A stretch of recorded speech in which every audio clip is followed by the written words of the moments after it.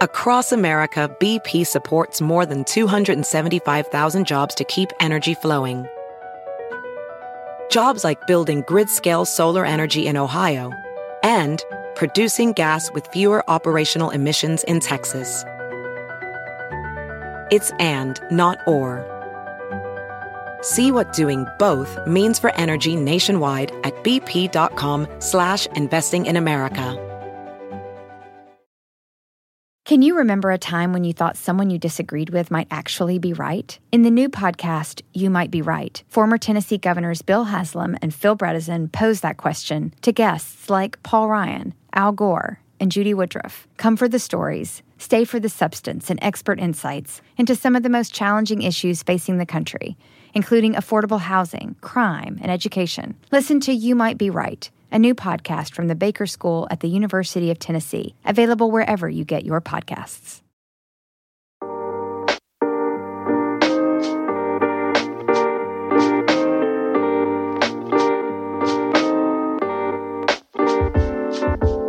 Welcome to the Diversity Remix, only provocative conversations at the intersection of business, politics, and culture. I'm Charlie Echeverry. And I'm Jesus Chavez. This week's episode, Don't Mess with Texas. Again?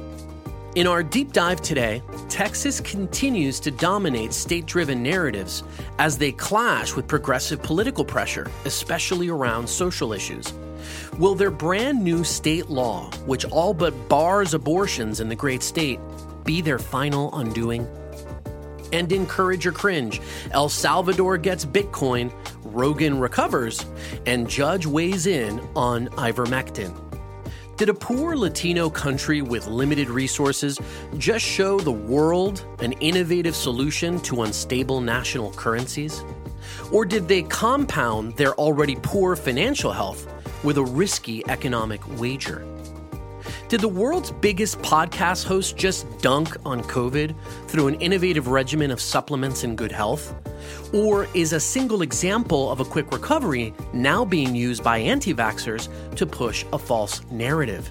And finally, did an Ohio judge stand up for science and medicine with his recent ruling on ivermectin? Or is a branch of the government restricting the freedom of individuals to choose how they want to be medically treated? This and more this week on TDR.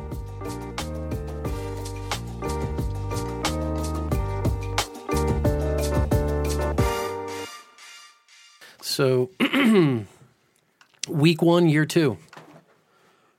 Yeah, it is. You're right. We celebrated our 1 year anniversary. We think we may have got it right by a week or two. Or I got some nice shout outs on the feeds. Yeah. I saw cool. some people responding to that. That was nice. It was nice to see. I put that post up with the picture of the student. Yeah, that was cool. I like that. That was cool. It's one of those pictures you take and you don't actually expect it to be good, but then you look at it and you're like, that's actually pretty good. Pretty decent composition. Yeah, that was good. So what's the plan for year 2? Gonna start talking about some boring stuff. Yeah, I know, right? I think nothing interesting all year. Just things that everyone can agree on. I mean, to me, part of it will be kind of interesting is like, what's going to be the next big topic that we talk about? You mean beyond like COVID? Yeah, because it feels like everything is COVID related right now. COVID tinged. Sort of. I think the other one is one of the things that we're talking about. I think the Supreme Court is going to be one that will come up over and over again. I think so too. That's going to be probably the next really big frontier. Of course, we were just talking about how they're not being true to type, and now we're going to talk about how they're true to type. Exactly true to type. Well, which I guess makes you untrue to type, right? If you're going back and forth. That was kind of I guess, but I think that was a little bit expected. I think we were hopeful that it was going to be the case. But that will be interesting. Of course, then you have the elections that will be coming up. We got one of those too, right? Well, we have... here, the recall. As a matter of fact, the recall is next week. We didn't include it on here. I don't know why. I had it to include, and then it's just too California. Not everybody who listens is California. Yeah. It's also a very unique situation for California recalls, how they do recalls. By the way, I still don't know what I'm actually doing. I have the ballot that got sent to my house. Yeah. And I guess you can drop it off or send it or do something before next week, right? Yeah, you could send it in. It's because the election day is the 14th, I want to say. So they're doing, I want to say they're doing early votes, early voting this weekend, I want to say. And then you could also drop it off by mail. So it's like a 2-stage, right? For those that may not familiar that are from other states, is basically what we're going through, and I'm sure you guys have heard, is Gavin Newsom is getting recalled, right? Now, there was a push to try to get him recalled. Like, it's kind of, it reminds me of is like the impeachment of President Trump. Like, the paperwork has been drawn up the second he got elected. Like, even before, we're going to recall this dude it's like, no matter what. Here's the keys to the White House. By the way, you're being impeached. Because I remember seeing the people out there like asking for for signatures super early, like way early in the pandemic. Yeah. I remember running into it. It was to the point I walked up and talked to the guy. It was like this older black. They always dude. do it outside of supermarkets too. Yeah, it was outside of like a Ralph's or something, and he was like, "Oh yeah, I'm looking for signatures." I'm like, well, "What is it for?" It was like for the recall of Newsom. Yeah. I'm like, "Oh, okay." I hadn't heard. That was the first time. That was literally the first time I heard about it. Then I'm convinced it's the hair. And if the hair was different, I think he'd be fine. That's what it is. But it is kind of amazing, right? When you see what happened with him, right? Because obviously it took a very, in terms of a progressive policy, definitely one of the more progressives across the country, right? In terms of its stance against COVID and everything that was done there. And depending on where you sit in the aisle, you may either really agree with it or really disagree, right? But the turning point for him was for sure. I don't have this like hardcore burning zeal against him that a lot of my conservative friends do. At the same time, and further than that, I would actually say if it wasn't for the French restaurant thing, I don't actually think we probably would be doing this at all. I think it wouldn't have gotten as much steam as it got, right? So there was so two things like the happened. moment of inflection, I think, was that though. It was definitely the moment of inflection. Yeah. There was two things that actually happened. So one was he very famously or infamously, however you want to look at this, was caught going to a dinner at French Laundry, which is this very expensive restaurant in Napa, I want to say, right? It's up north somewhere. I don't know exactly where it is. I think it's in Napa. I've never been allowed in. Matter of fact. Unless you're here to wash dishes, exactly. You are not allowed. And it was during the time where he was very adamantly, basically telling all Californians to stay home, to only do if you're gonna go to a restaurant, go outside, eat through your mask. And apparently, this place where they were, it's like one of those like kind of indoor-outdoor kind of scenario, right? Where it really is you're kind of indoor, but it's sort of outdoor. So. But he got, there was people taking pictures of him, at this very expensive dinner. And that was one of the big turning points because people were very offended, very upset because in the middle of this pandemic, in the middle of people losing their businesses, frankly, from all the closing downs. Yeah. And then this guy seems to be like nonchalant, living it up at this very expensive restaurant. Which I'm sure he wasn't. I'm sure he was having dinner and talking to people. Sure, but the optics are terrible. Of course. So that was one, Charlie. And I don't remember the second one is that they got an extension. Right, because that was the other thing. They weren't getting enough signatures. They got I forget how many months extension. Yeah, there were two things that contributed here, right? So the group that was trying to recall Governor Newsom, basically they went to the courts and they made a case that because of all the stay-at-home lockdowns, right, they weren't able to be out in the street as much as they would have to get enough signatures to get the recall done. And they were granted an extension. I forgot for how much time, but it was a combination of getting more time to get the signatures, and then this disaster happens at this restaurant that just like steamrolls this entire thing forward. Yeah. But and I know we're not talking about Gavin Newsom, but a couple of weeks ago it seemed that it was pretty dire, and now it seems like he's pretty confident. So. I don't know which is which. Is it like a Hillary before election night confidence, or is it going to be because he doesn't? In order to get recalled, you don't need like 80% of people to vote for a recall. Well, but here in California, it's really tricky because you can get recalled fairly easily. I mean, that's what I mean. It doesn't require some like act of God to get recalled. It's you basically the bar is low. In order to not get recalled in the election, right? So it's a two-stage process. One, you have to first vote whether or not you want to have the governor recalled, right?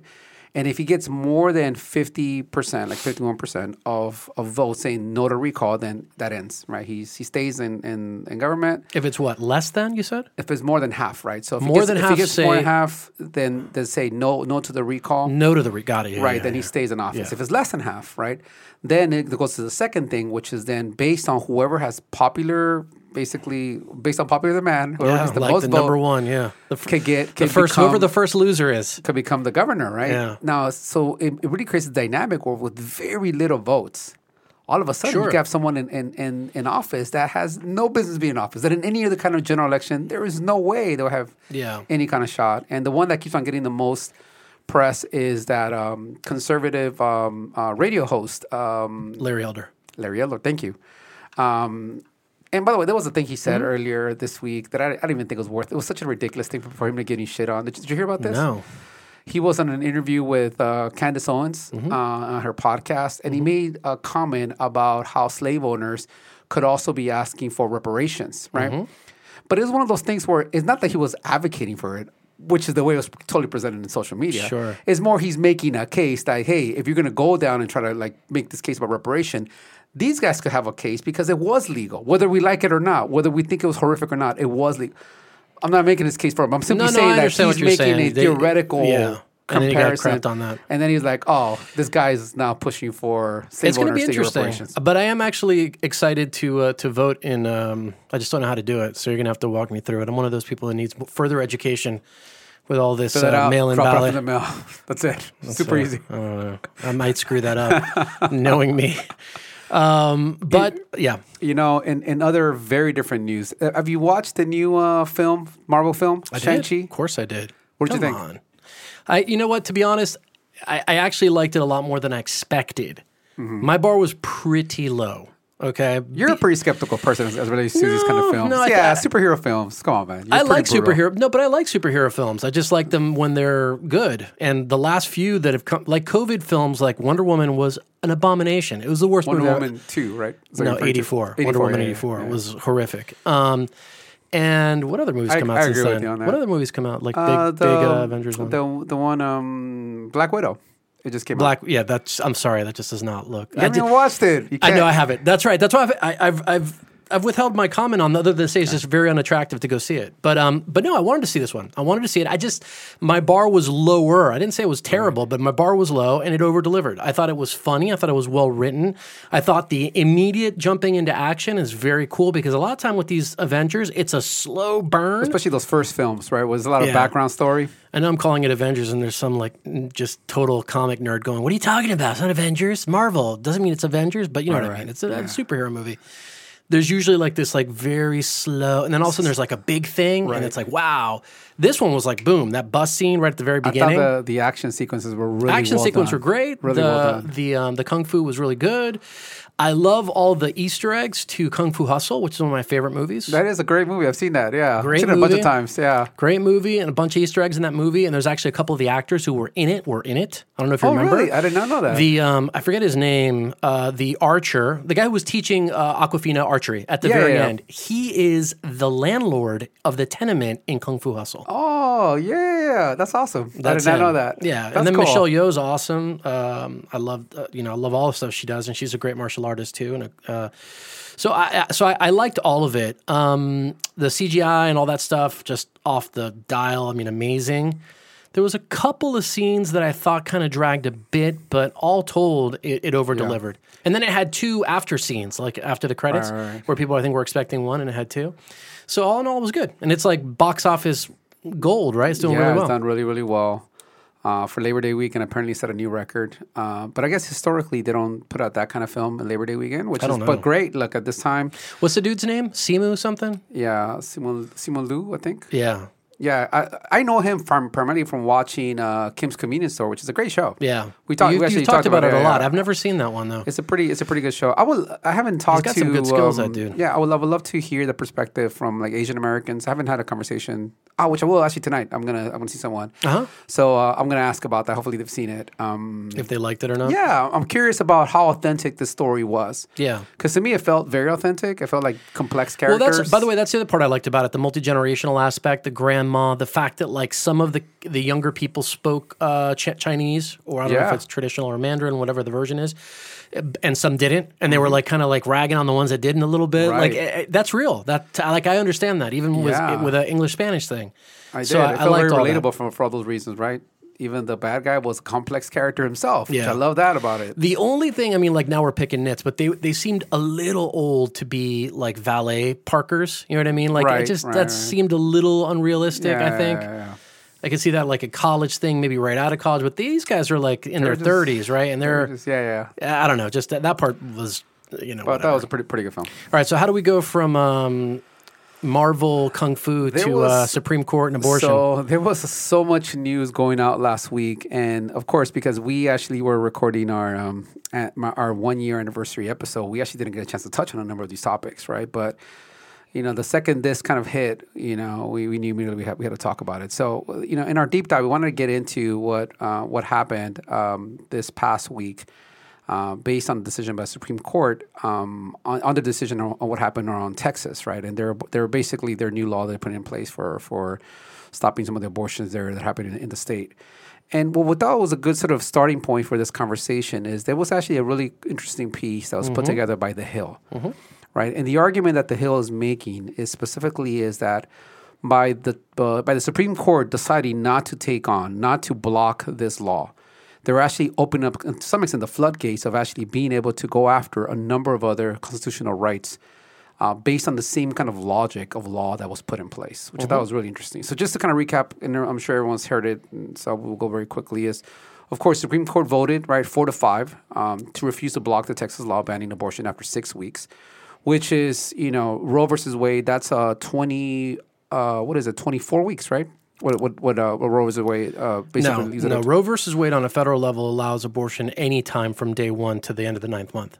State laws have different viability requirements. Interesting. So though I read it, or at least what some of these articles references, they actually talk about a 24-week. That's up to 24 weeks. Yeah. So and I'll look it up in the background. Okay. But there's a difference between the federal laws and what they provide, and then the way that they're applied at the local level. Got it. Some so states, that may be the more common way, the ways that it's applied. But bottom line, it's a massive drop in terms of the time that women have literally to make the decision whether or not they want to abort. Although here on this, just two quick things because there's so much to put out here. I want to just kind of pick at it as you unfold some of this stuff. So one of them is, when you really start hearing the party, the talking points. And here's a talking point that I've read pretty consistently across articles. It's very difficult to find any conservative viewpoint on this issue. Almost everything that I read was, at best, a kind of moderate, but mostly kind of left-leaning.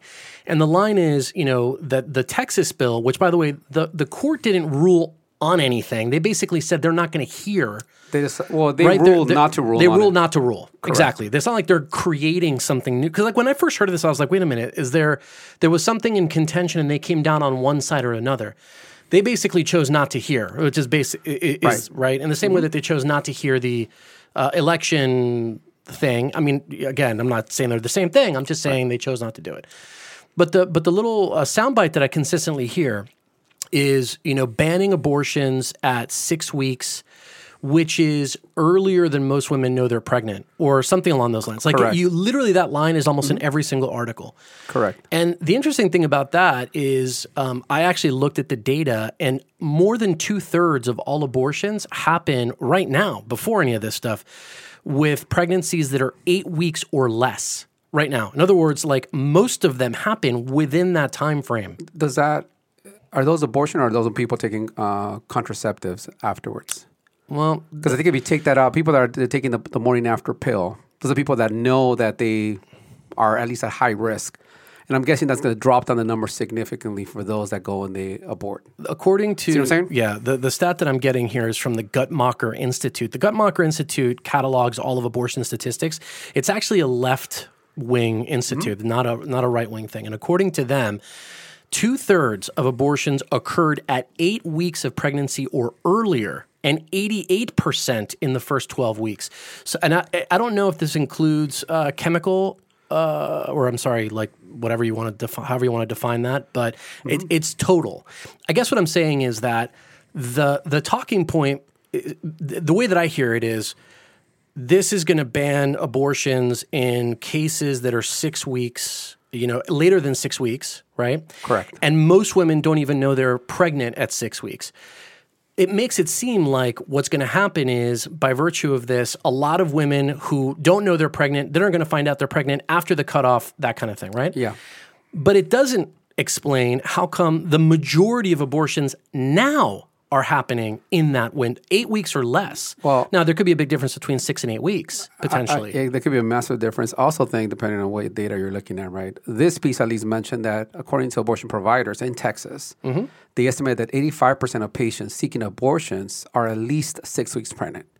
And basically we would deny this care under law. So which is like the complete opposite of what you just said. Now, I don't know both sources to say which one is right or which one isn't. Guttmacher is the national standard. Correct. So, yeah.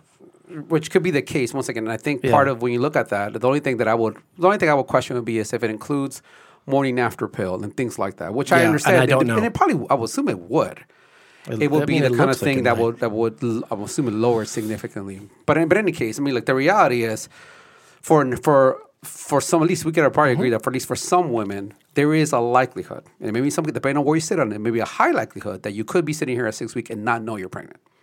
Yes. Right. So I think I'm sure that's definitely a scenario, right? Yes.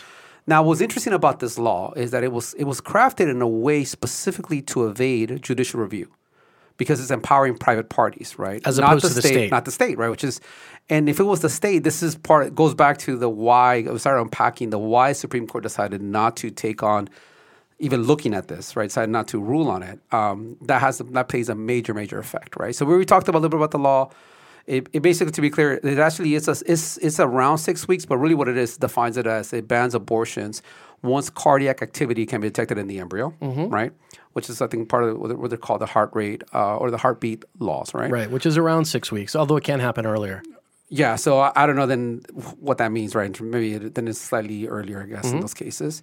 The law does not make any exceptions for rape or incest, although it does have some narrow exceptions, specifically like if not aborting is putting the mother at risk of dying, right? And I think it was I forget what the second one was. And then the law bars state officials from actually enforcing it. Like, this is a key part of this law, right? It's intended to make it difficult to challenge the courts.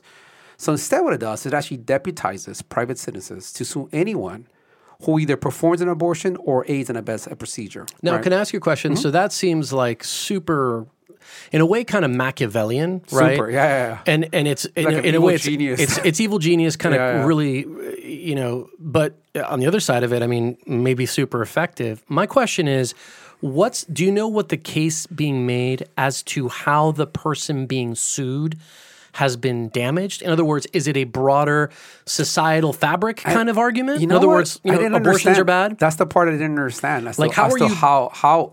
How you even can put this in effect. Right. When you sue someone, it's because there's you've some suffered damage. Right. Some now, damage. I definitely can see the case, and I would agree with it, that abortion is bad, period, for just society. But is that the idea that you're basing your lawsuit on? Well, the thing about this is that it has to be something really, really broad, because it allows for any plaintiff that has no connection to the patient, or even anywhere physically located anywhere, to be able to sue them.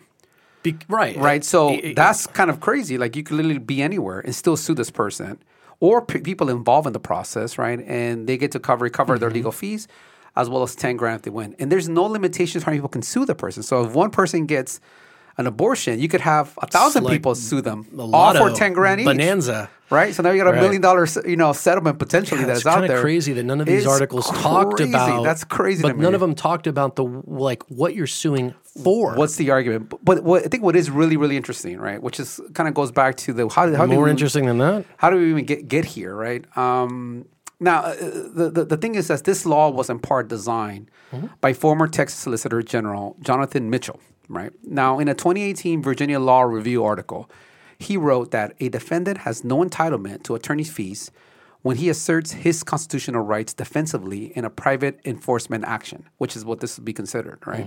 And the need to foot one's own legal bill may induce statutory compliance even for those who expect to prevail on their constitutional objections. And like that little quote, and like this piece specifically by the Hill said, like, oh man, this is scary when you think about that sort of, once again, a Machiavellian sort of mindset, right? Because this could be more plainly interpreted as the threat of expensive litigation could literally bully people into surrendering their constitutional rights, right? By the way, or any of them, right? Not just the ones that are associated with abortion, right? And that's really what this piece really makes the argument, is that by using the same kind of logic, all of a sudden you're putting a whole number of other constitutional rights kind of at risk, right? Depending on where you are in the state. Freedom of speech, gun rights, freedom of religion, discrimination laws. If the way to go about basically circumventing federal law and constitutional rights is by simply making them all private matters. Yeah. Right. Because the result of this has been a number of these, and at least from what is being reported, of all of these clinics closing down immediately because they just can't take the risk of having everyone suing them. Now, I'm guessing someone's going to have to basically step up because part of the reason why the Supreme Court didn't do anything about it is saying this could also be put into effect and no one does anything with it. So therefore, we can't rule something a law that hasn't actually been broken. There's no enforcing mechanism. But the threat of it is really making for those individual, I forget exactly practices to close down right away. I forget how it was worded to Amy Coney Barrett when she was going through her, what is it called when their confirmation hearings.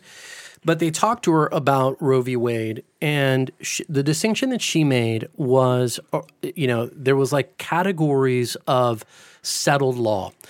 The settled law where there is no contention, meaning Dred Scott and decisions like that, where you're talking about, the definition of what the definition of human being or personhood with respect to if you're black, white, or another race, and no one contests that. See what I'm saying?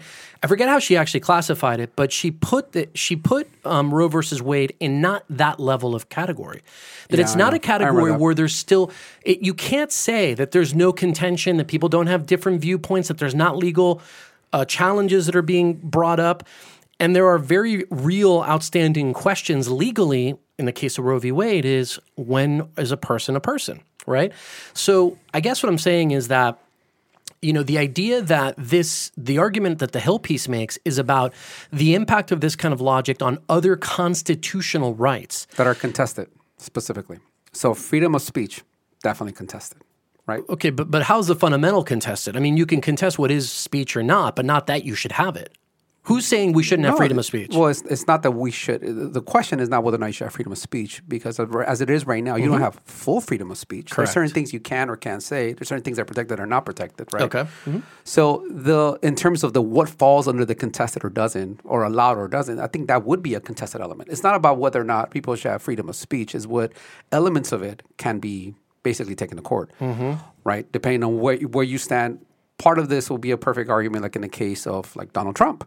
Right, him being accused of you incited a riot, you incited an attack on Capitol Hill. Should that be protected speech when you're specifically saying something? Now, of course, we could argue about whether or not that's what he actually did, but I'm making more the point about that will be a type of contested speech that falls within freedom of speech. But then you start making the distinction calling fire versus or saying go and kill this person versus implying it. Becomes this gray line all of a sudden And the question here becomes, you're taking the Supreme Court saying, we don't have anything to do with it because it's a private matter. Now you're putting all at the private matter. People decide within each other whether or not by just simply suing people, you sue enough people and you make it a big enough financial sort of pain, all of a sudden someone may actually take a step back and actually take on or give up some of their constitutional rights because they can't afford it. Yeah. Or they're afraid of what happens if it doesn't work out. See what I'm saying? So I think even that one definitely falls. Gun rights for sure falls in it. Right, that's a very contested item, depending on where we are. I would think even freedom of religion. I think that will probably fall in there as well, in terms of what, to what degree can you support or should we allow for different types of religion? And the more extreme it gets, the more it starts to kind of push at the boundaries as to what's allowed and what isn't. Yeah, I know there are people who, and I don't know enough about this because I get quickly out of my depth on these things, but I know that there are people who actually do not agree that abortion was granted constitutional rights, but that it was tucked into the idea of the right of privacy guaranteed by the Fourth Amendment, right? So the reason why you're saying, right? So the idea of saying, hey, free speech, religion, and abortion are not in the same grouping. I know that there's people who say that, and again, I would actually respect that more, don't you think? If the question here is that this court does not agree with Roe versus Wade, that they think it should be overturned, then admit, not taking on this issue, leaving it at that's the part I don't understand. Where you're trying to, it's literally, when I mentioned this topic to you, I was joking, sort of. It's like burying your head in the sand. It's like pretending it's not, exactly what just happened is not going to happen. It's one thing to say, hey, I don't believe the arguments that were made right, were actually the right ones. We don't think that actually therefore it shouldn't be constitutional. So let's re-bring it up. Let's take it on. I may disagree with that. I may not be completely against what they're saying, but at least I can respect the fact that they're taking it on head on. This seems like such a cop-out. And it really is like Machiavellian. It's a perfect word to describe the way that they've gone about doing this. And by the way, not all of Machiavellian things are immediately bad. The term has now become, it's bad. It does, yeah. It just means somebody who's like really strategically clever. But the connotation, I can understand why somebody would use it. And I don't understand it. I don't understand exactly what people are being damaged. I don't get why. I mean, other than it being very effective, I don't. It's the one thing that gives me... What the argument is for the damage? Yeah. I don't know. I didn't see anything that makes that case. It's definitely the thing that gives me pause about it because, everything else, I want every abortion to go away. There's still 1 million abortions a year, in the U.S. And I know also because my wife is post-abortive, she has had an abortion. I know the kind of emotional and other risks that happen, and all of the reasons why, not the least of which, I believe in the science. And I know that, the moment that there's fertilization, you've got a new person with unique DNA, their ethnicity, their gender, everything about them, and they're distinct from the mother. And that I believe that no matter what, we should try to preserve the life of that child. And that's my position. So I'm happy about the outcome, but part of my belief system is, because we've talked about it, Jesus, is that, the ends don't justify the means, right? So you don't do something bad so that something good may happen. Right. And so that's what gives me pause about this, because when I read it, it's like, wow, here's a super, they never thought about this. Oh my gosh, we've got them. It's amazing. Yeah. And that to me gives me a lot of pause, because it seems like we're doing something we're doing something maybe on one end is straight up unethical. On another end, it's a little bit of a wink and a nod. But either way, doesn't feel straight as a way to achieve this very good, noble end, which is, in my opinion, having 0 abortions. So that's why I'm like, I wish I could kind of throw my hands up and go, yeah, this is awesome, but I've got that reservation. Now, maybe I'm just ignorant. I haven't read everything about it, but it on its face, it reads weird. Yeah, and maybe once to your point, maybe there is someone that's covered this better. I sure didn't find it. Either did I. It was interesting, and it's not that one, just such different topics, but to tie it back to superhero movies, I also watched the other day Suicide Squad, right? And John Cena plays a new character called Peacemaker, right? Now, his character literally says, I believe in peace so much, I'm willing to kill every woman, mother, and child, whatever, right? To attain every man, woman, and child to attain it. Yeah. That's what this sounds like to me. It's like you're so pro-life, and I'm throwing massive air quotes, that you're willing to throw it all out the wind just to achieve your means, right? Because that's the way this reads to me. And it could be. And the second I heard this and I heard the why, I had the exact same thinking, which is I was actually glad. I feel like I was in the same sort of mindset of what these guys were saying. Is like, I'm thinking like, why couldn't you just do that for gun rights immediately in California? Be like, hey, I don't agree with people having assault rifles, but I'm not going to make it a federal or like, state issue. I'm not going to make a state issue or a city issue. I'm just going to allow people to sue each other for it. Right? And see what happens. And the marketplace of lawsuits. Right. Yeah. You know who gets to win in all this is lawyers. Yeah. Right. And but the thing that I know go ahead. No, go ahead. Sorry. I was just going to say, you and I are in the complete opposite camps on this one, right? Because for me, and this is like, when I hear these things, it really bothers me a lot that, I'll give you a really quick story. So I was at the park the other day with my daughter. We're about to go play like tennis and basketball. We do a bunch of stuff. And I don't even know how we got into this whole conversation about running marathons. And she brought something up about women's rights. Nothing to do with this, by the way. Just something to do with women playing in sports. I think is what it was. Women playing in sports. And I said, like, well, over time, it wasn't always that way. Obviously times have changed quite a bit, and many times women were not allowed to do a number of these things. Even things that you take for granted. As an example, running, right? She's like, what do you mean? Like, that's a very famous photo of the first woman that ran the Boston Marathon. And I showed it to her, and she was like this kid, 9-year-old kid, little girl could not understand.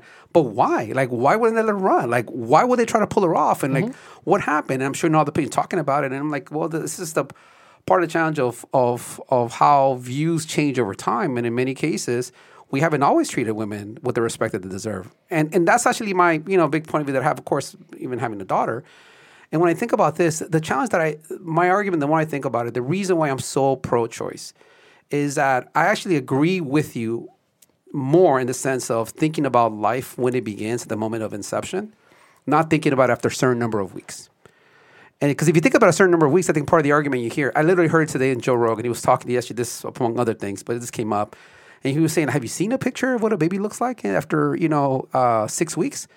And they make some comment about the size or whatever. I'm like, and then they're like almost making an argument that therefore that's why white, like this makes no sense because of what it looks like at that point. I'm like, well, yeah, but you give it enough time and basically just time and nourishment, then the question it will is, what continue is to it? grow. Right. What It will continue to grow, right? Right. So that's why I don't like that argument of saying it should be within a certain time. Your argument is who decides? Yeah, but my issue with that, okay, so if we do agree that life begins at moment of inception, and if given the right nourishment and time, it will grow, unless something medically happen, of course, into a full-grown baby, then I'm not for the idea that the second a woman is pregnant, that she loses all ability to make a decision about what happens to her at that moment on. And that's what I have a really hard time with. Yeah, and And so I'm actually the opposite. I would say, as harsh as may actually sound, I actually don't think we should have any restrictions for abortion. But what would you say to the person who says that they agree with what you just said, but they're not talking about what the woman is doing with her body? They're concerned about the woman is going to do with another body. That's right. But in order for you to be able to put the concern about the other body in front of the woman's body, then you have to, by definition, put her at a lower status. I disagree. They can be both the same. The reason you can't put them both the same because you're taking away the right of her making a decision. So you can't say that you're both at the exact same level. You just can't. Because if you're just in the same way, like with my daughter, when it comes time to what are you going to eat for lunch, I'm at a higher status than she is. Okay, look, of deciding for her what she can eat. Right? On a practical level, because somebody has the ability for rational thought and somebody doesn't, yes, you're putting somebody higher because they're the ones who can participate in the decision in a way that's different than the baby in the womb. By the way, that's no different than somebody who has dementia. They're 80 years old and somebody's going to care for them. But what I'm saying is at a level of dignity, personhood, morality, to me, they're identical. They're the same. And we should struggle to make sure that they're both cared for in the best way possible. Yeah, right? I get that argument. I just have a hard time with the practical that in order to achieve what you're saying, then the women, the second they're pregnant, they already are a second status where their baby is the most important part because they lose that ability to make that decision. Yeah, I mean, I guess so. It's hard. I don't know how to do it otherwise, right? Because you can't. But extend that out. Then just go forward 10 months when that baby's a few weeks old and sitting in the crib. Yeah, that's right. What happens then? Yeah, so I would say once again, I go to if you look at the extremes, right? I'm not for, and just to be clear, I'm not for aborting a child. I'm not. I'm just not. I can never think of even the possibility of my daughter not being here, right? But it's because I value her so much that I just have a really hard time with anyone else being able to make the call and taking away her self-agency because she happens to be pregnant. I agree. And that's why I have such a hard time with that issue. I understand this. And the reason why I wouldn't put any restrictions on it because even at the harshest version of it, because it goes back to the same argument. Either you put what we have right now, a certain period where say this is not really a baby until it kind of is a baby, right? You could do it that way, and then that's the cutoff. Or simply say, no, the reality is this will become a person. There's therefore either treated one way or the other. There's no serious embryologist, pediatrician, even doctor of any stripe, who looks at a fetus and says this is not a member of the human family. What there seems to be some questions about is whether or not that is a person. This distinction, in my opinion, is completely manufactured and kind of doesn't mean anything. My point is that the decision that you are saying you feel very uncomfortable taking away from anyone is the decision, if you just call things what they are, the decision to end a life. Correct. That's what so why wouldn't you have a problem with the decision for someone else to end a life? In other words, but once again, in order for me to be on your camp, then you have to put women at a second, basically a second position where their agency, their ability to have full agency over their body takes a step back the second that they're pregnant. And But I see, just don't agree with that. I understand just that. have a I hard wouldn't time agree with with that either, the way you just phrased it. But the way that I look at but it is that is much the more. case. It's not. He- It's much here, more after- simple. what we're saying here, it's, look- it's killing people is not something that we should have agency over. Think about this. That's think, the issue. Think about it this case. In this case, they're saying 6 weeks, right, for Texas. What if they had said a week? Mm-hmm. Would you have a fundamental difference or view or issue that says, oh, after a week, it's a little bit less human, so therefore I feel a little different? Of course not, right? Okay, so we agree. So if that's the case, then now we're saying that that woman, after a week, they don't have any say anymore of what happens to them. Now their sole purpose is to be basically to bring this child to life, right?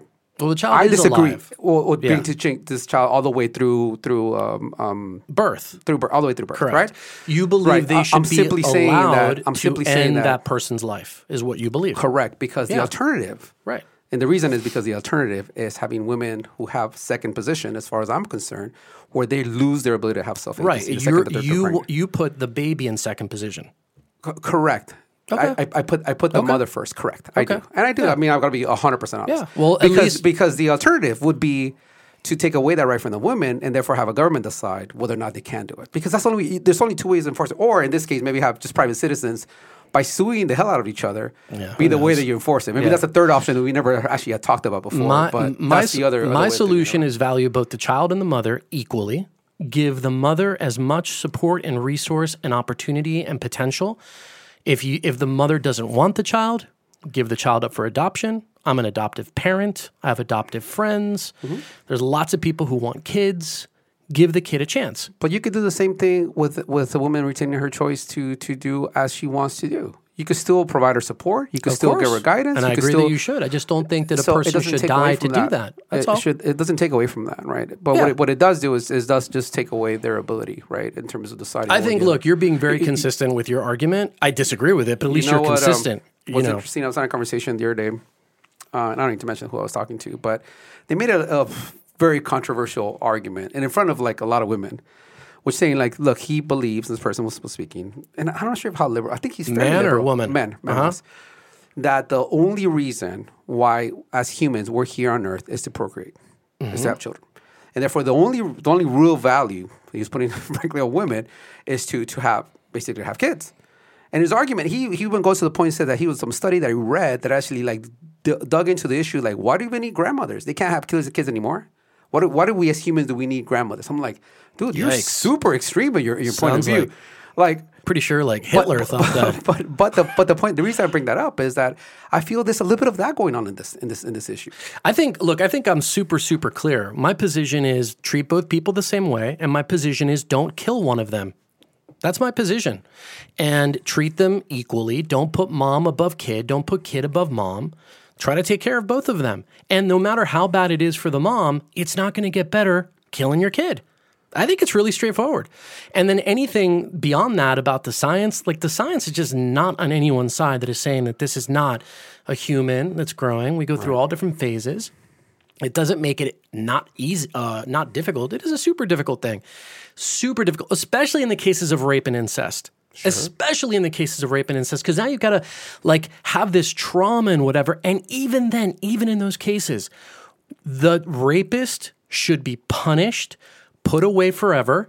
We don't punish the child. Like you see what I'm saying? So like to me, it's a super simple thing. Doesn't make it easy. Yeah. But but to me, it's I'm usually not in the camp of arguing that in certain scenarios that it makes it okay. I'm more for like No, I understand. It should just be like that's the option. And I understand. And your point. We can move on. Your point is consistent, at least logically. You do know what abortion is.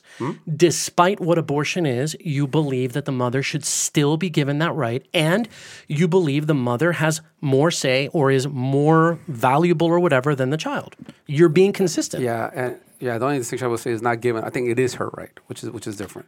Okay, it is her right to end someone else's life, is what I'm saying. You're being at least consistent because there are people who say, this isn't alive, this isn't a thing, this is a clump of cells, blah, blah, blah, all this other stuff. People want to feel, I don't know. That's And my it's a opinion is that I think it makes people feel a little bit better about the situation. Well, of course, it's a very difficult situation. And like I said, because my wife is, and I work with post-abortive women, it's a difficult thing for a long time. Women don't get a chance to express their grief. They don't get a chance to. I've known a number of women that have had abortions, and they really struggle with it.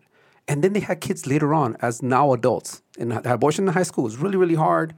One of my really good friends opened up to me like years later. I didn't realize this even happened and that she was going through that, and she was like really destroyed by it. And then later on, like as in her late 20s, I think when she had her first kid, had a child and now has, 2 beautiful kids, and it's worked out very well for her at the end of the day, and she's a happy person. And I just... But you talk to those women and they remember when that child's birthday would have been. They have all those same thoughts and all that stuff. I completely agree with that. And hopefully people are not heartless. I'm not saying people should be heartless about it. I'm just more about who should have to say. By the way, out of, I don't know if it's pure coincidence or what, but also it just happened today that in a unanimous ruling, Mexico Supreme Court just ruled today that they're penalizing abortion is unconstitutional, right? So there's basically in Mexico, in the state of Coahuila, right? There is a law that mandates that up to 3 years of jail for women who elect to have an abortion actually violated the Mexican Constitution. So they're basically now apply it to the rest of the country, of course, because it's part of the federal law, which is going to open up the ability for Mexico to have abortion because it's really only available in 3 of its main federal entities, right? Oaxaca, Hidalgo, and Veracruz. And I guess as well in Mexico City. Yeah, and that's a whole nother topic. Which is crazy because as a country that's super Catholic, the fact that they're, being, frankly, in this case, sound more progressive than what we're doing here is really interesting. Yeah. Well, I don't know that the government and the religiosity of the people are necessarily one and the same. But anyway, lots to talk about, and it won't be the last one because there's another big old Roe v. Wade bill that's apparently on the docket for the next session. So I'm sure this one will be back. All right, let's go to Courage or Cringe. Courage or Cringe. I love that sound effect. Enter sound effect. I love that sound effect. That's hilarious. I would have never picked that, by the way, if it wasn't for you. I honestly, I would have just got something much more like atmospheric and kind of interesting. This is like very much like something's about to explode. Yeah. That's why I liked it. All right. Courage or Cringe? Really interesting one. El Salvador, the country, becomes first country to adopt. Thank you for qualifying Bitcoin as a national currency. There's someone that's going to be like, what is that? Come on, El Salvador. What part of Mexico is that? That's so funny. That's probably what true. It means, right? It's its own country. Now, to make it more confusing, their capital is also Salvador. San Salvador. San Salvador, right. So it was reported by the Wall Street Journal. El Salvador just became the first country in the world to adopt Bitcoin as legal tender, right? Which will allow Salvadorians to use cryptocurrency to buy goods, cutting edge, services, baby. Yeah, cutting edge. Coffee, haircuts, even pay taxes or home loans. All right. I love the name of the wallet. Chivo. Of course, the launch was immediately bumpy, right? So as it immediately had some technical glitches and had to be brought down, its e-wallet, at least temporarily, right?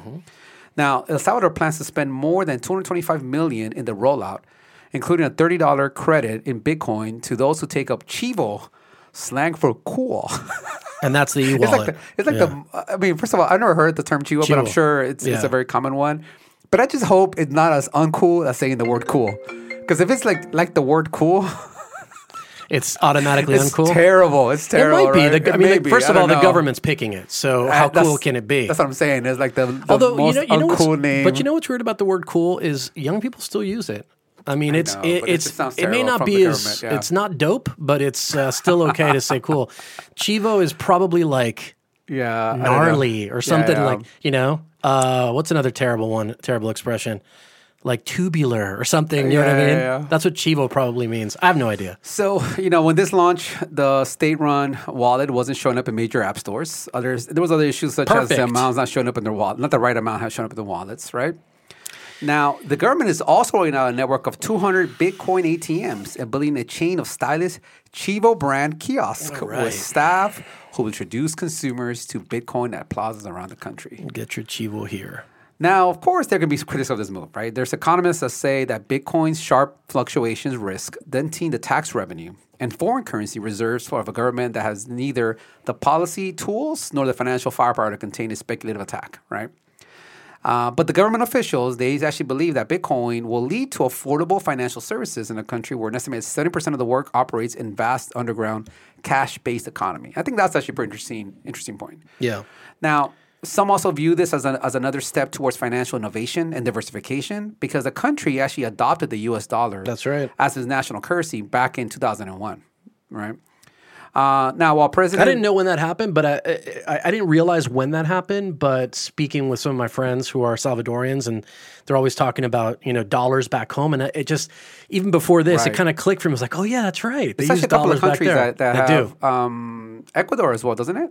Ecuador does too. They do, Ecuador right? does too. Yeah. Mm-hmm. There's a couple of countries that do use it. Now, while President Bukele has one of the highest approval ratings among Latin American presidents, his initiative, his Bitcoin initiative, is actually pretty unpopular, right? More than 65% of Salvadorians don't want the government to spend taxpayer money. Why do I just picture trying to convince like my mom about Bitcoin and her going like, what? And like 80% have little or no confidence in Bitcoin. Well, of course. I mean, people here don't know what the hell Bitcoin is. And then you're trying to explain it to like the people of San Salvador and say, look, I promise your money is going to be safe in this thing. It's a wallet. There's a bunch of concerns here. Yeah. Like there's privacy concerns. You haven't heard of blockchain? State-run e-wallet, right? Like, there's that. There's security risk concerns because the funds are held in Chivo wallets that are state control. But the top concerns will be how to prevent federally regulated banks in the U.S., which provide financial services to banks in El Salvador, from basically cutting ties because of the due diligence and compliance risk, right? Because so much of the economy of El Salvador is still tied people sending money back, right? Remittances, So that's right. So did you say the percentage? It's 20. It's quarter. Is it 25% of their entire economy is remittances? That sounds right, though. It's crazy. It's a huge number. It is a huge number. It's a really small country too. Right? True. Because when we think about the number, right, that was like 225 million, like so little. But it's actually, we think about relative to like that government, I'm sure it's a pretty big chunk, right? So courage or cringe, innovative tech solutions for a country that needs more financial independence, or disaster waiting to happen for a country that is already in bad financial health. Well, Jesus, it's a Bitcoin toss for me, but I'm going to come down on courage. Courage, okay. Let's hear. What's going on? It's super, I'm going to put it in the camp of innovation, even if it's for no good reason. So I appreciate the PR and marketing value of this announcement because it brings me immediately to the forefront of innovation. And I'm sure very soon I'll be seeing the ads in B2B magazines about come build your startup in San Salvador, right? That'll be next. So look, I think it's good on that level. This country doesn't have a ton of natural resources, in terms of exports and the kind of things that other countries do. We already talked about the size of the market in terms of its remittance value. There's a ton of that. And a huge percentage of the population doesn't have like a bank account. You talked about the underground kind of economy or whatever. So I think all those reasons to give them something to be tethered to that isn't their own currency, because what value would it have? It isn't the American currency because they're going to be subject to the same, fluctuations that we have when they have a very different reality there. Mm-hmm. If they want to have this neutral thing that has volatility, but if they choose to do it as a way to have their kind of economy, be independent, as it were, then okay, have at it. You know what I mean? Mm-hmm. Now, the other thing that was a little tiebreaker for me, they're not making a full switch. They're still keeping the dollar. Yeah. This is like their backup currency, right? So it's like their JV team. Right. So it's like it minimizes the risk for me. So ultimately, just for the investment value, bringing El Salvador to the world stage. I mean, what you said earlier, like we're part of Mexico, is that hysterical? But that's true. If this helps people know that it's actually not part of Mexico, I love it. So I'm courage. I could not agree more, Charlie. Wow. I am courage on this one as well. I think the other thing that I would agree with everything you just said. I think the other one that I would add to it, maybe you said it, but...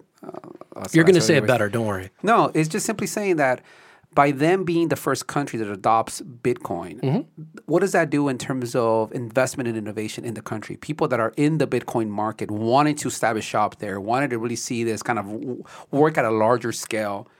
And what could that then mean to an economy like El Salvador? It's a small enough country that, there may be opportunity to try more things there, to actually drive investment, to drive interest in the company. You can totally see companies going there and establishing like at least some kind of operations there. Sure. Now because they're there to try to operate and see how it's working out. I think that could be a pretty strong move for these guys.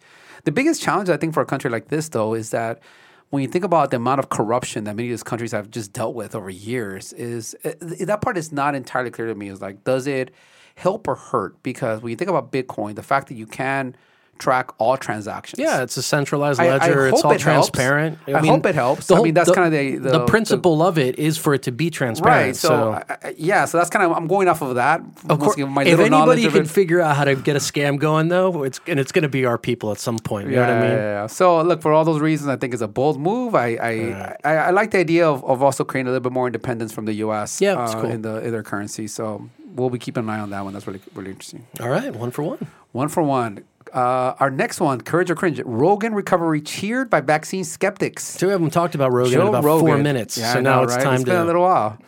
So as reported by Newsweek, last Wednesday, Joe Rogan announced on his Instagram that he had tested positive for COVID and immediately threw the kitchen sink at the illness, is what he described. Mm-hmm. He said, look, all kinds of meds, right?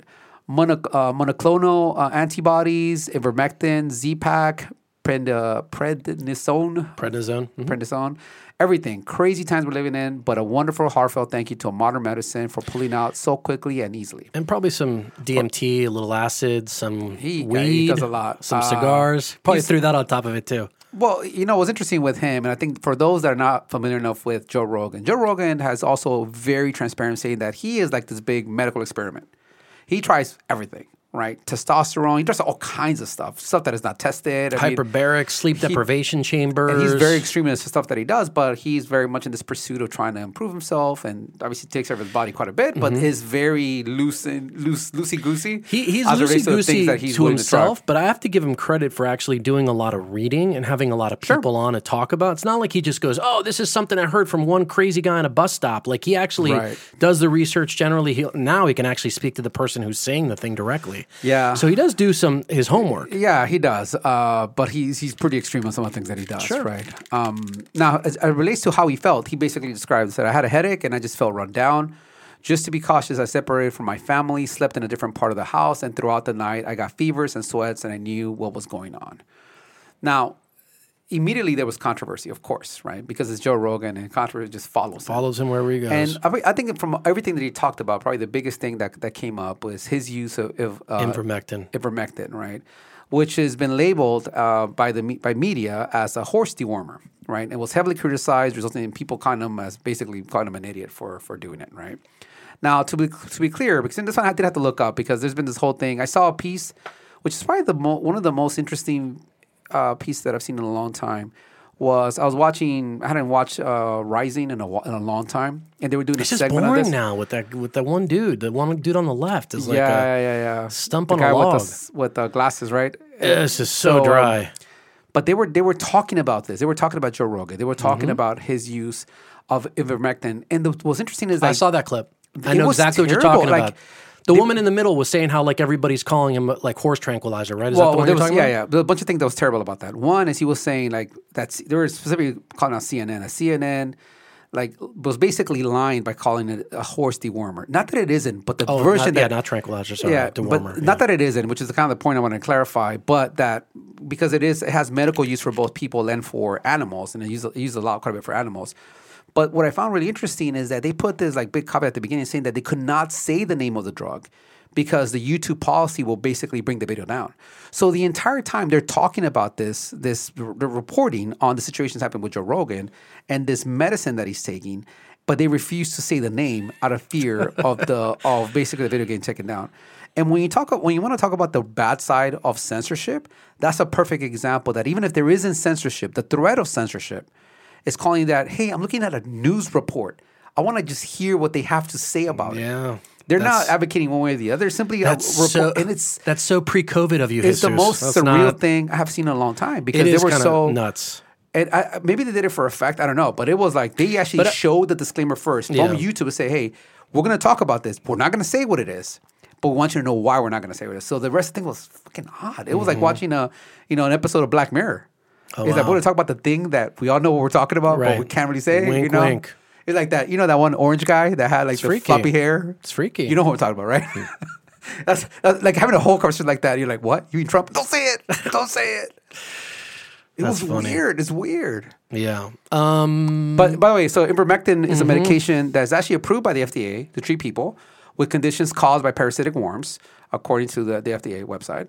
In animals, it has also been FDA approved to be used for preventing heartworm disease in some small animal species, which is weird, and right? for treatment of certain parasites. So basically, it's worms because it kills the worm. Right. I mean, but it has. But I guess there's, if I understand correctly, there's actually two versions. There's of course an there animal are. version, But my there's point, a person version. My point right? is, I heard the first 3 minutes of his show today with Tom Segura. Yeah, I listened to quite a bit of it. Literally the first few minutes of it, and like his first shot out of the cannon, this is Rogan, was like, I guess I have to sue CNN. I have to sue CNN, right? I'm going to sue these like straight up just made stuff up, like because clearly he's not taking a horse drug. He's taking the human version. Now you can still believe that that's risky. This is a headline type of thing, right? It's like the total clickbait.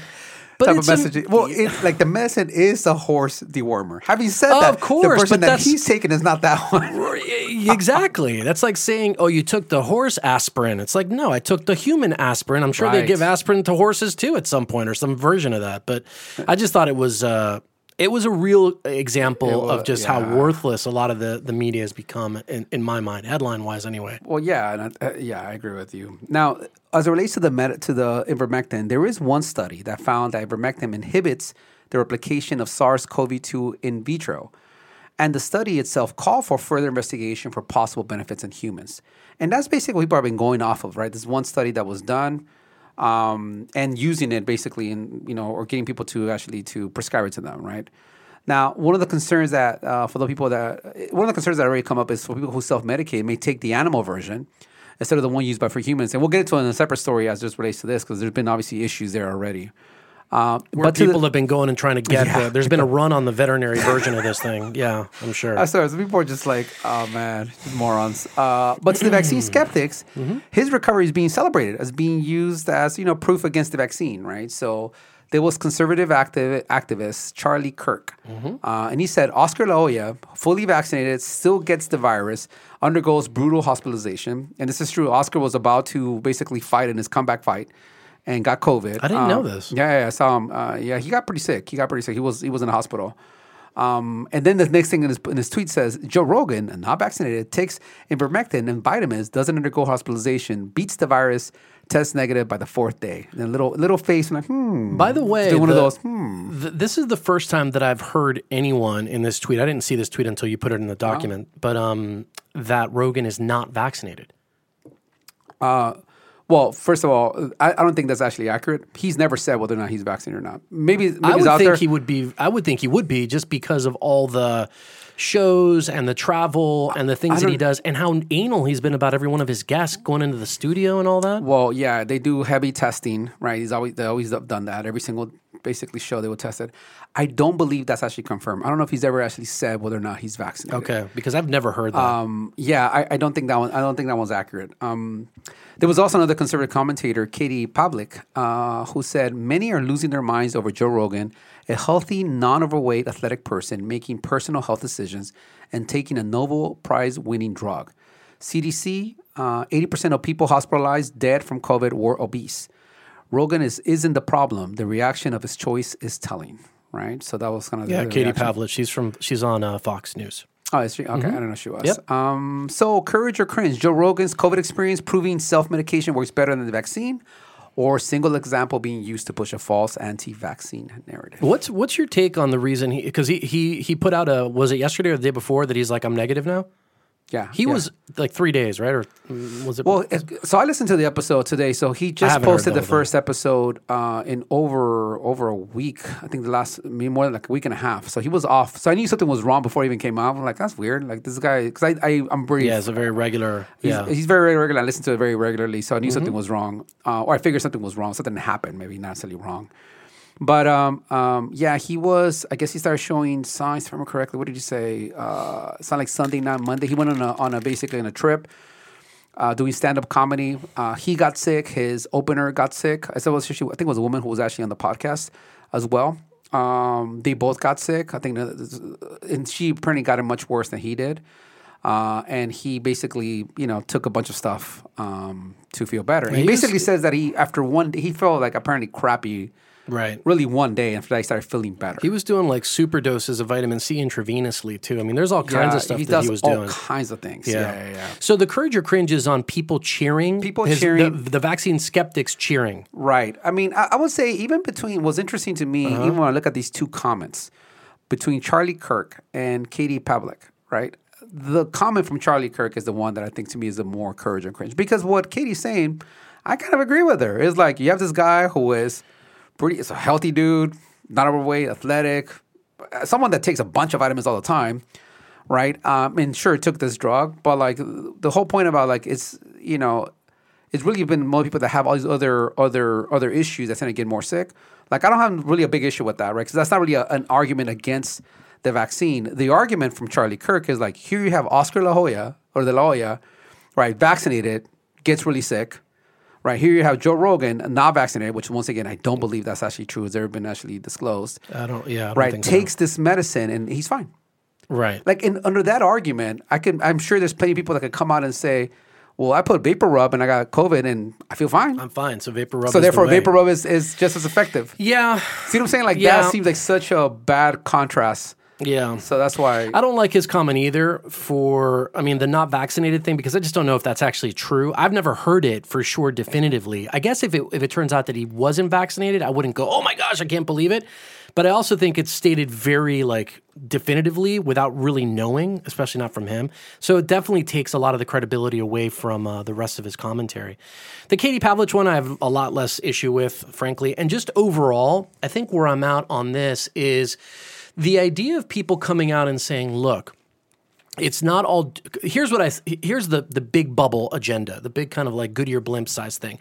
Everybody's going to do it in a different way. I don't like Charlie Kirk's. I don't mind Katie Pavlich's, but I think the overarching thing is, look, there are people who are getting this, who are approaching it in a variety of different ways, and they're having, some of them, good results. Therefore, don't be so quick to think there's only one way, or be so fearful of thinking there's only one way to deal with things. And secondarily, I think right alongside that little Goodyear blimp is this idea, which we definitely don't talk about, is that if you're exercising and if you're healthy and if you're fit and if you do things, you're going to have a much better go of this. And we have no problem telling somebody who's 300 pounds overweight rather, like, go out and just make sure you get that vaccine, but we don't follow it up or even precede it with like, hey, have you thought about maybe taking a little bit better care of yourself, eating a little bit better? Like, to me, it's just... And I think it should be the follow it up. Like, that sequence is the right sequence. Because I do have issue with people who are saying like, hey, COVID is here. Like, oh yeah, go lose 100 pounds. No, I get that. That's good. You should do that. But then what about right now? Okay, but the other end of it is like, have your vaccine and enjoy the Whopper. Like, okay, like we can do do it the right way. My point is that if the cheering by the skeptics is bringing to light those two things that I talked about, there is other ways, and fitness and health help. Then I think that dialogue amidst all of this stuff that just continues to get quashed, you can't even say the name of the drug because you're going to get taken up. Like in that world that we're living in, I'm courage in that world. So again, individual instances of how this gets expressed, I may not like, but overall, that's where I net out on this. Yeah. So in terms of, I guess how we phrase it here, Rogan recovery being cheered by vaccine skeptics, I'm high cringe on it, right? Because him recovering to me, is not an argument of that vaccine works or doesn't work. To your point, there's a lot of things that people can do, especially a guy that really takes care of himself, who is extreme in taking care of himself. Probably I hope he has a little better shot of actually recovering from any kind of disease, right? The part that I kind of find really interesting, though, in this conversation, especially as it relates to this medicine, ivermectin, is that at least one of the arguments that I've heard from those that are anti-vaccine or are skeptical about the vaccine is the amount of testing that has been done. The amount of, hey, we don't know what's going to happen if you get vaccinated 10 years from now, 20 like in the same conversation I was telling you about, the same group I was discussing. The same person was bringing up the whole issue, like, yeah, we don't know. It's not about the people that are getting vaccinated now. We don't know, like, how their kids are going to be. I'm like, what are you talking about? Their kids, like, what do you know right now of anything about the kids are going to be? Yeah. Like, what data are you actually literally looking at? Like, get out of here. Like, that can't be the argument. But if it's the same people who are in the camp of, we don't have enough testing of data for the next 3 generations. I know where you're going with this. Are the same ones that are going to go get the ivermectin? There's one study that has some indicators. Maybe it does well. You know what? Maybe it helps. I think that's good. Right.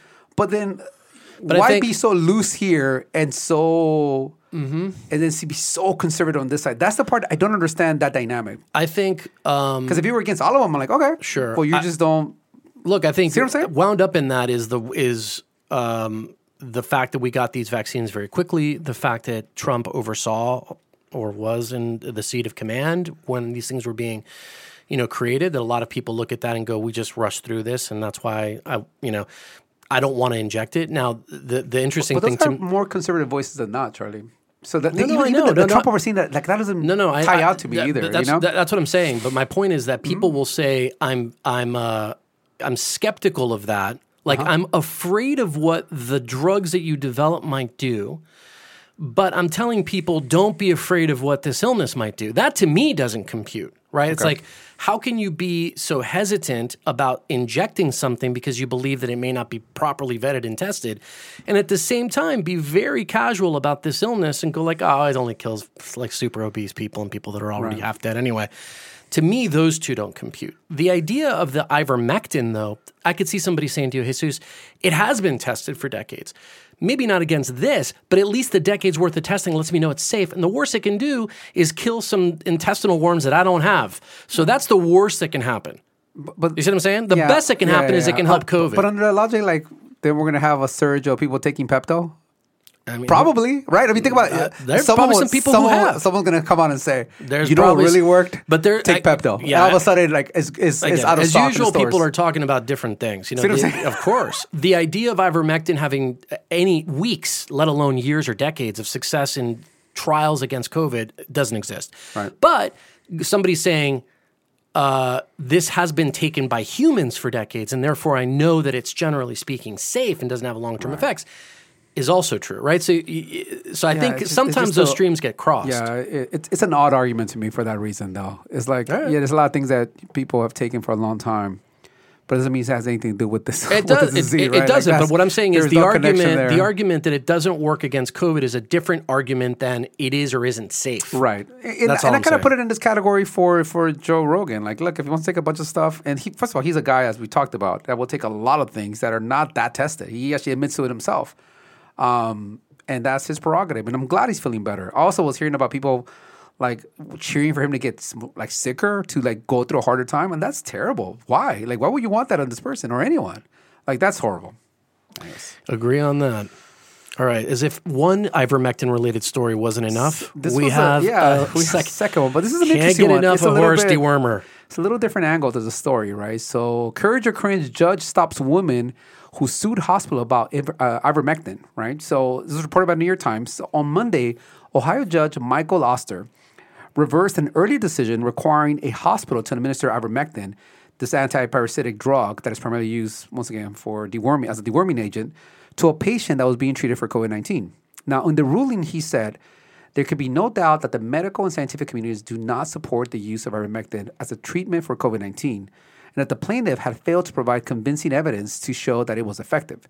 He continued, while the court is sympathetic to the plaintiff and understands the idea of wanting to do anything to help her loved one, public policy should not and does not support allowing a physician to try any type of treatment on human beings. Rather, public policy supports the safe and effective development of medications and medical practices, right? Now, the Ohio suit was basically filed by Julie Smith, right, who was acting as the guardian of her husband, Jeffrey Smith. Now, this was after Mr. Smith or Jeffrey Smith's physician had prescribed the medicine initially, which the hospital had refused to provide. Now, the physician basically was prescribing this medicine. He doesn't have any say in that hospital. And also, apparently, he hadn't even actually seen the patient before he prescribed it, right? A different judge had granted... Wait, say that again. He never actually saw, so according to court records, that was an interesting point. He never actually saw the patient. He prescribed it. I don't know if it was on the phone or email. I don't know what the device. But he knows this patient, no? He knows the patient. Okay. So knows the patient, but prescribes the medicine without... Okay, well, I get my inhaler maybe not the same thing, but I don't have to go in to see a doctor to get my asthma inhaler. They can prescribe it because they know me. Yeah, I understand that. In the case of inhaler medicine versus something brand new that is sort of being tested out. Okay, but right. Okay. It matters to the point where it was not based on a deep consultation. Is the point I'm trying to make, right? Well, the point actually the piece was actually making. A different judge basically had granted a 14-day injunction last month, ordering Westchester Hospital, North Cincinnati, to administer the drug, who had been treated for COVID-19. Now, the lawyer presenting Mr. Smith said in a statement that Mr. Smith received ivermectin for 13 days before the injunction was issued, and that he believed the drug saved his life. Right now, a spokeswoman for Westchester Hospital, Kelly Martin, said, "We do not believe the hospitals or clinicians should be ordered to administer medications and/or therapies, especially improved medications and/or therapies, against medical advice." Now, as we've talked about in the previous topic, this has become actually a popular subject among some conservative talk show hosts. Physicians and toxicologists have raised alarm about people obtaining an ivermectin from livestock supply centers, and there's been a surge in calls to poison control centers, right? Yeah. Which reported from July to August that cases of ivermectin exposure more than triple from 459 from 133. So, courage or cringe? Judge standing up for the science-based medicine or government restricting the freedom of people to choose how they want to be treated? For the record, don't take anything that's for horses. I just want to make sure to be clear in case... There's kind of a funny tweet that I put it up there, the FDA put up. It says, "You're not a horse. You're not a cow." Seriously, y'all, stop it. I agree. We're human beings, and we should take human being medicine. The same thing happened with what was it? Hydrochloroquine. Chloroquine, right? Like someone took it, something to do with fish tanks. But I don't think that one was... It was like some, out of the naming convention was similar or something, right? Or the composition of the drug was similar, and they said, "Well, this is close enough." Close enough, baby. I'm like, what Close are you enough doing? for government work. Look, I'm a hard cringe on this one. I think this judge is just super confused, or I don't get it. Look, even the logic, the rationale, there can be no doubt that the medical and scientific community does not support the use of ivermectin for COVID-19. One thought. Immediately following that, and you failed to provide convincing evidence to show it was effective. Okay, my question, if I showed it was effective, would you disregard that the scientific community doesn't support the use of ivermectin? Like, one or the other, which one are you making your case on? That it worked or that people disagree with it? That's number one problem with it.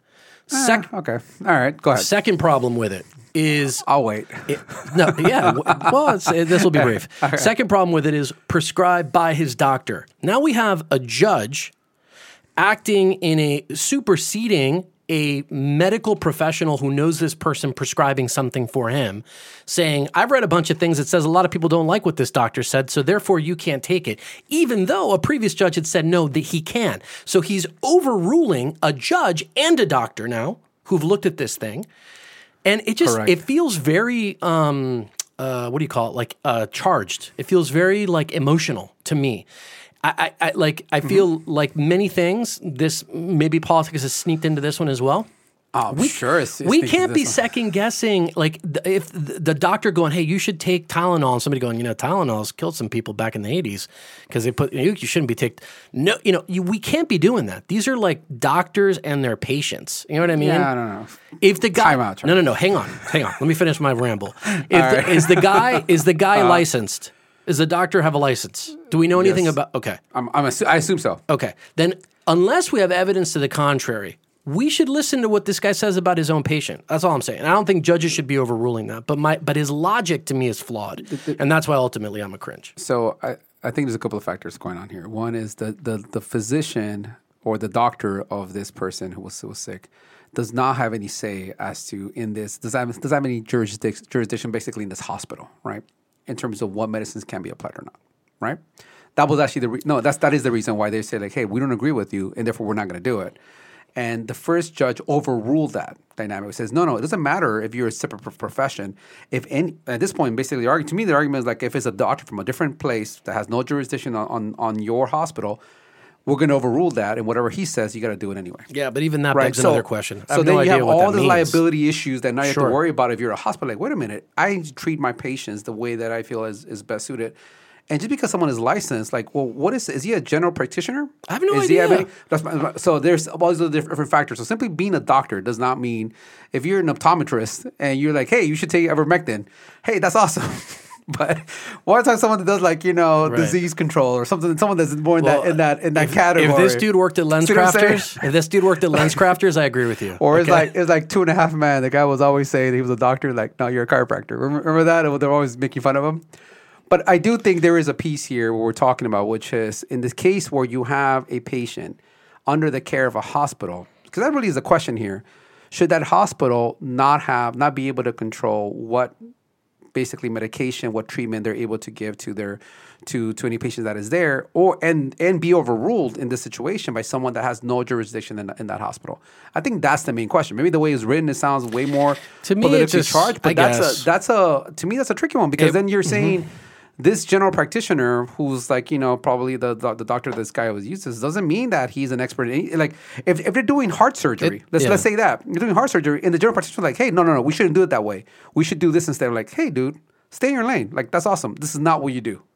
Like, you're a general, that's your practice. And we don't know enough of See what I'm saying? Of course. Like, we don't know enough of the... I don't think it makes sense. Put it this way, it would be completely different for me if it was the wife or, the crazy cousin Bert going, you got to give this guy ivermectin because Joe Rogan said. That would be a very different thing. But if you have the guy's doctor, and again, I don't even understand this whole jurisdiction thing, because I thought that your physician, your primary care doctor, I mean, they can have rights themselves to do medicine at a facility, agree with you.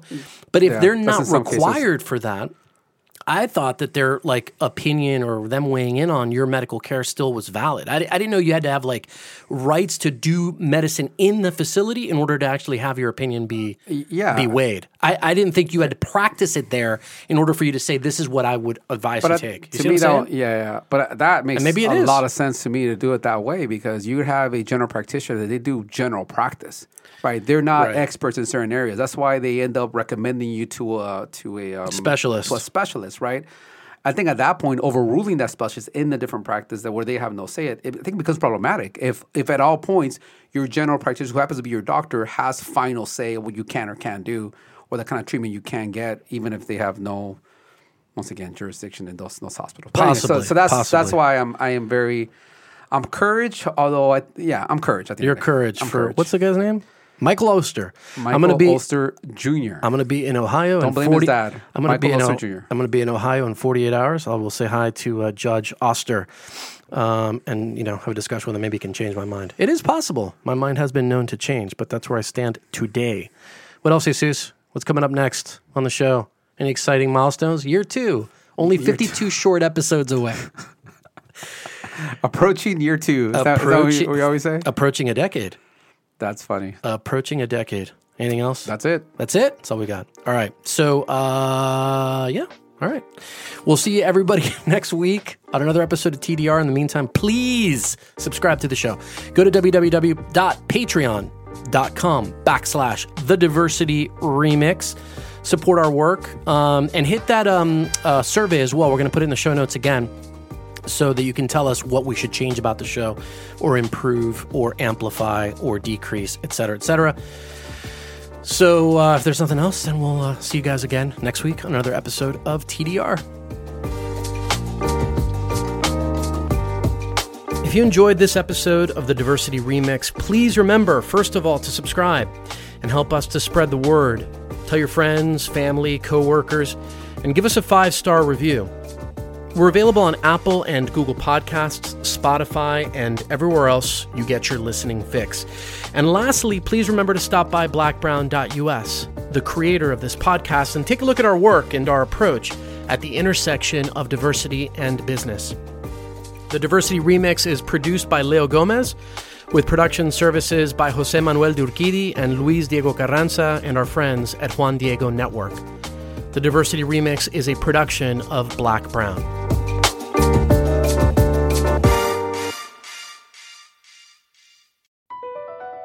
BP added more than $70 billion to the U.S. economy in 2022 by making investments from coast to coast.